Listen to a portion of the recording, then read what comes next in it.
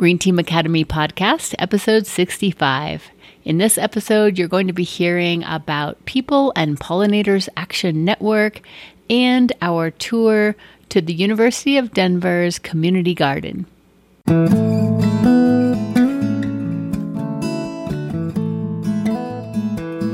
Hey, are you ready to make a positive impact for the planet? If so, then you're in the right place. My name is Joan Gregerson, and I am an eco-nut. Thanks for joining me today, and don't forget to head over to the greenteamacademy.com website to pick up plenty of other resources to help you on your way. And with that, let's get started.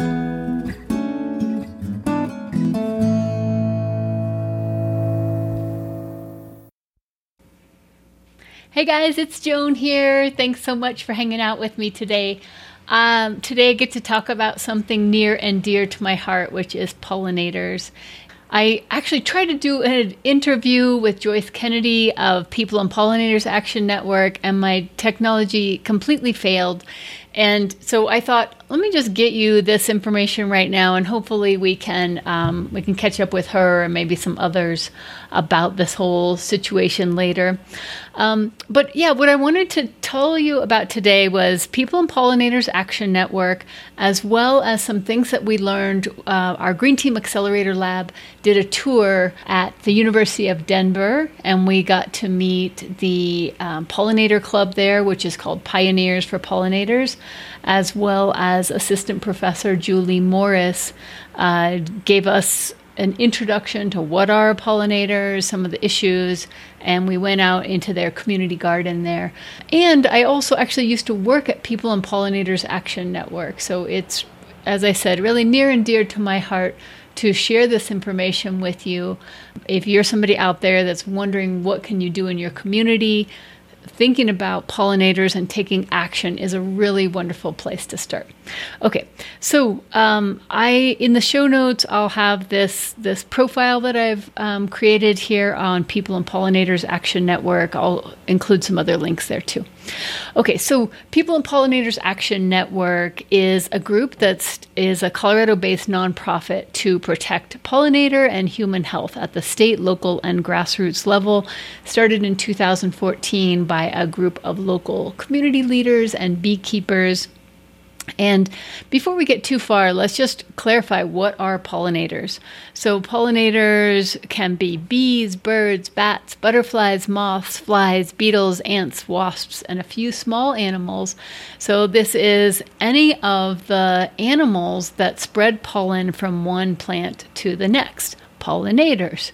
And in doing so, they're helping sustain our ecosystems by helping plants reproduce. Or as Julie Morris said at the University of Denver in our talk, these animals are helping plants have sex. They're helping them reproduce.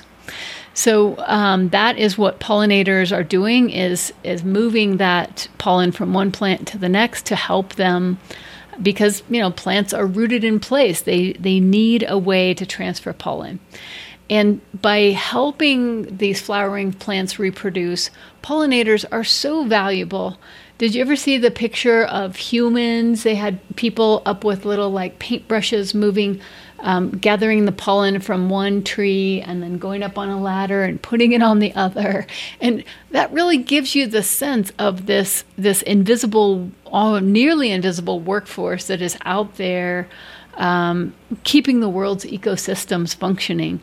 So there's an estimate that pollination brings us 1 in every 3 bites of our food.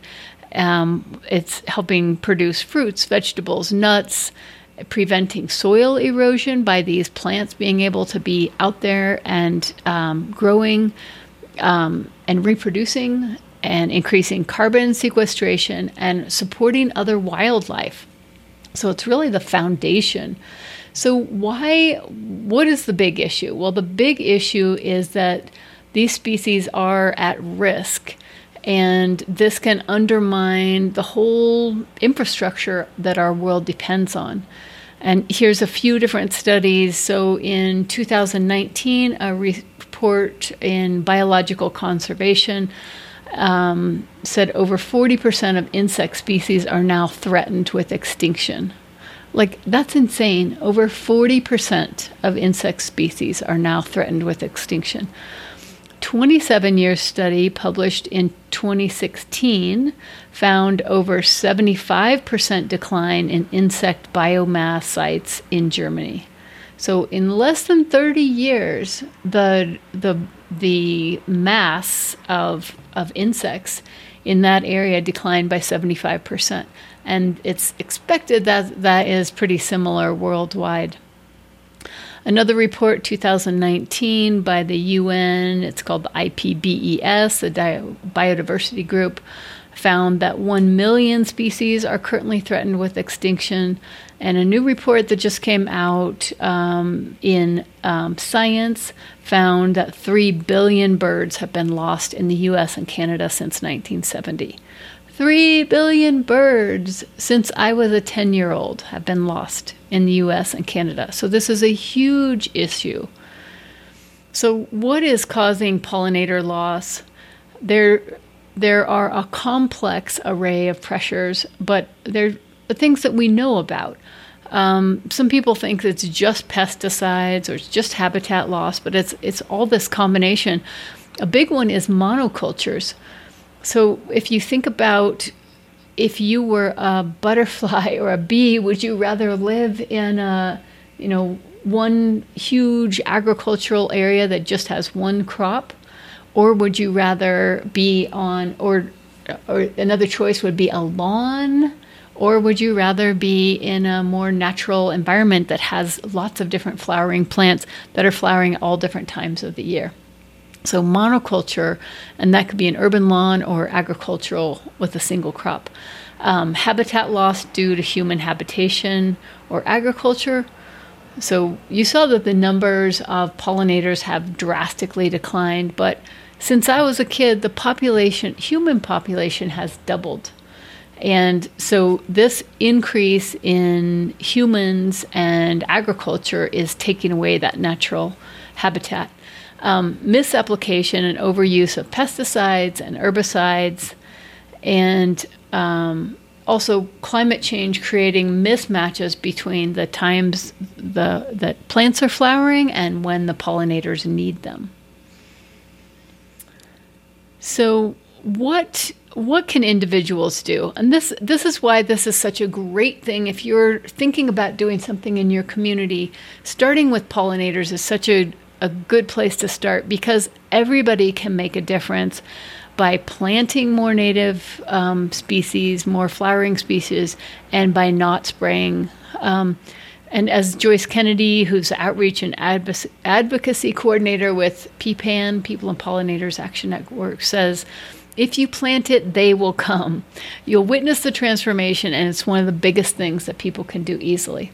So if you think about it, the other things that you might be being encouraged to do, like putting solar on your house, those are big things which you still can do. But if you take a piece of land, especially if it's out in your front yard, and change that from a lawn to more of a garden, then within months or weeks, you're going to be able to see different animals coming to your garden. And if you're out front there and neighbors are stopping by, then you can have conversations and you can really make a big change. I know where I grew up, it was mostly big, huge lawns. This is in Denver, which is basically a mountain desert, so lawns are ridiculous. But if one person on the block changes their landscape and then invites other people to come in and talk about it, and if another person does it, and if those two get another one, pretty soon you can really make that difference. And so some of the simple steps that you can do is plant flowers that bloom in your yard throughout the growing season. So a lot of the showier flowers will bloom in the middle of summer. So make sure that you're asking about, when you're choosing your plants, some that are blooming early spring as well as into late fall. Eliminate the use of herbicides, pesticides, and synthetic fertilizers. I did a great interview, heard from the great community garden of St. Ignatius Loyola. That was another podcast episode of their garden. And they talked about, Paul Gibson there is a master gardener, and he talked about all the things that they do to grow things organically and sustainably. So if you don't know how to grow things without herbicides, pesticides, and synthetic fertilizers, there are people out there that can help you. Master gardeners, your extension office, some of the nurseries that are into that kind of thing. So there's definitely resources out there. Replace turf with a variety of native plants. Talk to your neighbors, schools, businesses, city, parks, and councils about better policies. Start a pollinator-safe community, which we'll talk about more in a minute, and help pass a pollinator resolution in your city. So this idea, once you've done it or you have some experience, or maybe you're in an apartment, you can't do it yourself, then you can go to your city department and say, hey, what are you guys doing about pesticides and herbicides, and how are you caring for pollinators? And remember, our cities, our schools, they're working for us. They're ours. So if we don't take the time to express what we know about the science, what we care about, then they're not necessarily going to do it. So it's our responsibility to take that extra step. And as Joyce is saying here, like, education is key. When people start focusing on the benefits of soil health, they can get off the treadmill of applying pesticides and fertilizers. There's also a need to raise awareness about the value of insects. Instead of thinking of them as pests, the majority of insects are actually beneficial. They are working to protect our ecosystems. Everything is connected. Okay. So one of the things you can do is start a pollinator-safe community. So what this means is you start by designating a community leader, you set goals, you collect pledges, use signage, and provide fun events to educate and celebrate progress. You can check out PPAN's Creating a Pollinator-Safe Community by clicking on that there. Okay, so now I want to tell you a little bit about what all PPAN is doing. And as I said, it's a Colorado-based organization. But, if you don't have one in your area, maybe you should start one. And if you're... So here are some of the highlights of what PPAN has been doing. So they really focus on pollinator education and outreach. They've helped pass pollinator resolutions in the cities of Boulder, Lafayette, and Denver, as well as Boulder County. There are groups in Denver and Longmont, and if you want to start one, then definitely reach out to them. They're a co-sponsor of the annual Colorado Pollinator Summit. This is a really cool thing to start in your area or participate in the Colorado one. Every year, hundreds of people get together and they share their research and all their different expertise and help identify issues and collaborate on solutions. They have also passed the Colorado Pollinator Highway Resolution. And, what people have found kind of again and again is that if you lead with the issue of pesticides, then it's a very volatile discussion and you tend to not get very far. So what you can do instead is promote pollinator-friendly planting or resolution. And so that's what they did with the Colorado Pollinator Highway Resolution, and also were a co-sponsor of the first pilot planting, and they're continuing to work with the Colorado Department of Transportation. Another thing that they found in doing this work and working with the state of Colorado is that the Department of Natural Resources, there was really nobody in the state that had a policy to protect pollinators.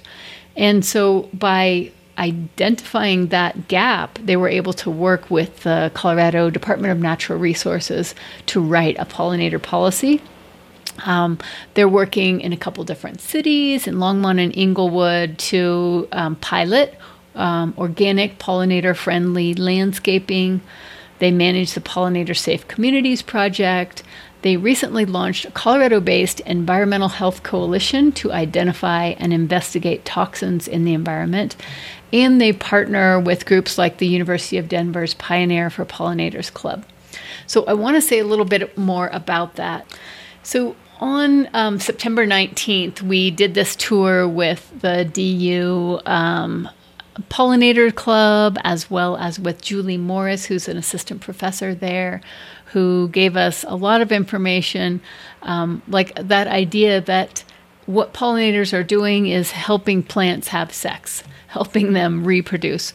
When we moved from that space of first being in the classroom and then moved out into the garden, I feel like everyone just became more playful. There were so many cool things about this. One is that we heard from some of the students there that had helped. They'd partnered with PPAN, and students that were part of that pollinator club went to the Denver City Council and advocated for the passage of that pollinator resolution.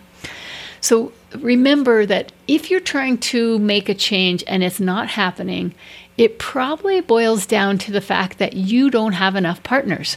You haven't found the people out there to which you are the solution for their problem. So if you think about this pollinator club at a university, what are their activities going to be? If you are someone who wants to pass a pollinator resolution for your city, for your local school district, for your faith community, whatever, if you can reach out to other groups, give them an opportunity to become civic leaders, then it's a win-win all around. So we got to hear from the students who were part of that group. Julie Morris, the assistant professor there, was telling us that they do something called a bio blitz every year. And what a bio blitz is, it sounds like it might be very difficult, because what you want to do is identify the biodiversity in an area in a short amount of time. But the cool thing is that, there's an app for that. So the app is called iNaturalist. And so people go out with their phone with this app and take pictures of everything that they see. And so you don't need to be able to identify what all the different plants and animals are, because that's what the iNaturalist app does. It uses the location that you're in, and then real naturalists who already know what types of things you might be finding in that area, and then they're able to help you identify so like if you took a picture of this and you didn't know what this butterfly is, or these flowers, these plants, then somebody through iNaturalist would be able to do that. So the cool thing when they did this is that they found that they're able to use this information to show that the biodiversity in the community garden and immediately surrounding was so much higher than the traditional landscaping of the university, which is massive lawns with a few trees. So why is that important? That's important because the mission of the university includes experiential learning with biodiversity and sustainability. So instead of having a conversation, which they're also having this other conversation about trying to get the university to move away from lawns and pesticides, but instead of leading with that, they can lead with, hey, if we convert lawns to gardens, we're able to further your mission of biodiversity, experiential learning, and sustainability. And so by doing that, and also by using less water and providing volunteers to help maintain it, by doing that, they've now been given another parcel of land that they can also convert into another garden. And so that's the message that keeps coming up again and again, is if you're worried about pesticides, then first bring in human health and biodiversity and pollinator health and these other issues is just a much more palatable way and more effective way to get to that result that you want.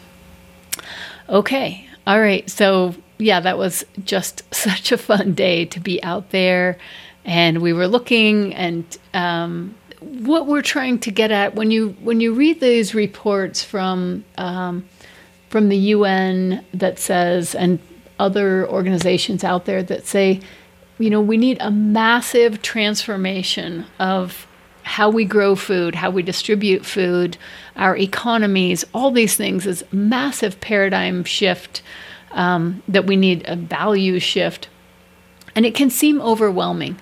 So the really cool thing about starting with pollinators is you're asking people to plant flowers, right? That's not the hardest thing in the world to do.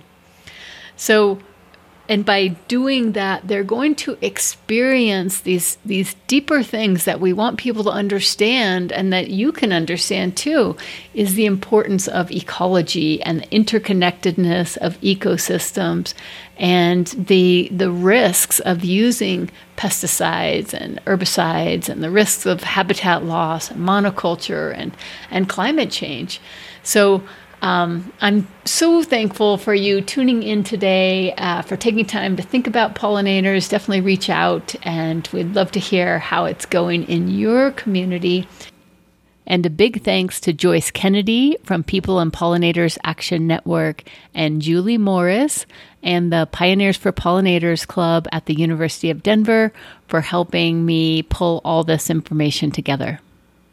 And remember, everybody, the time for action is now, because there is no Planet B. See you soon.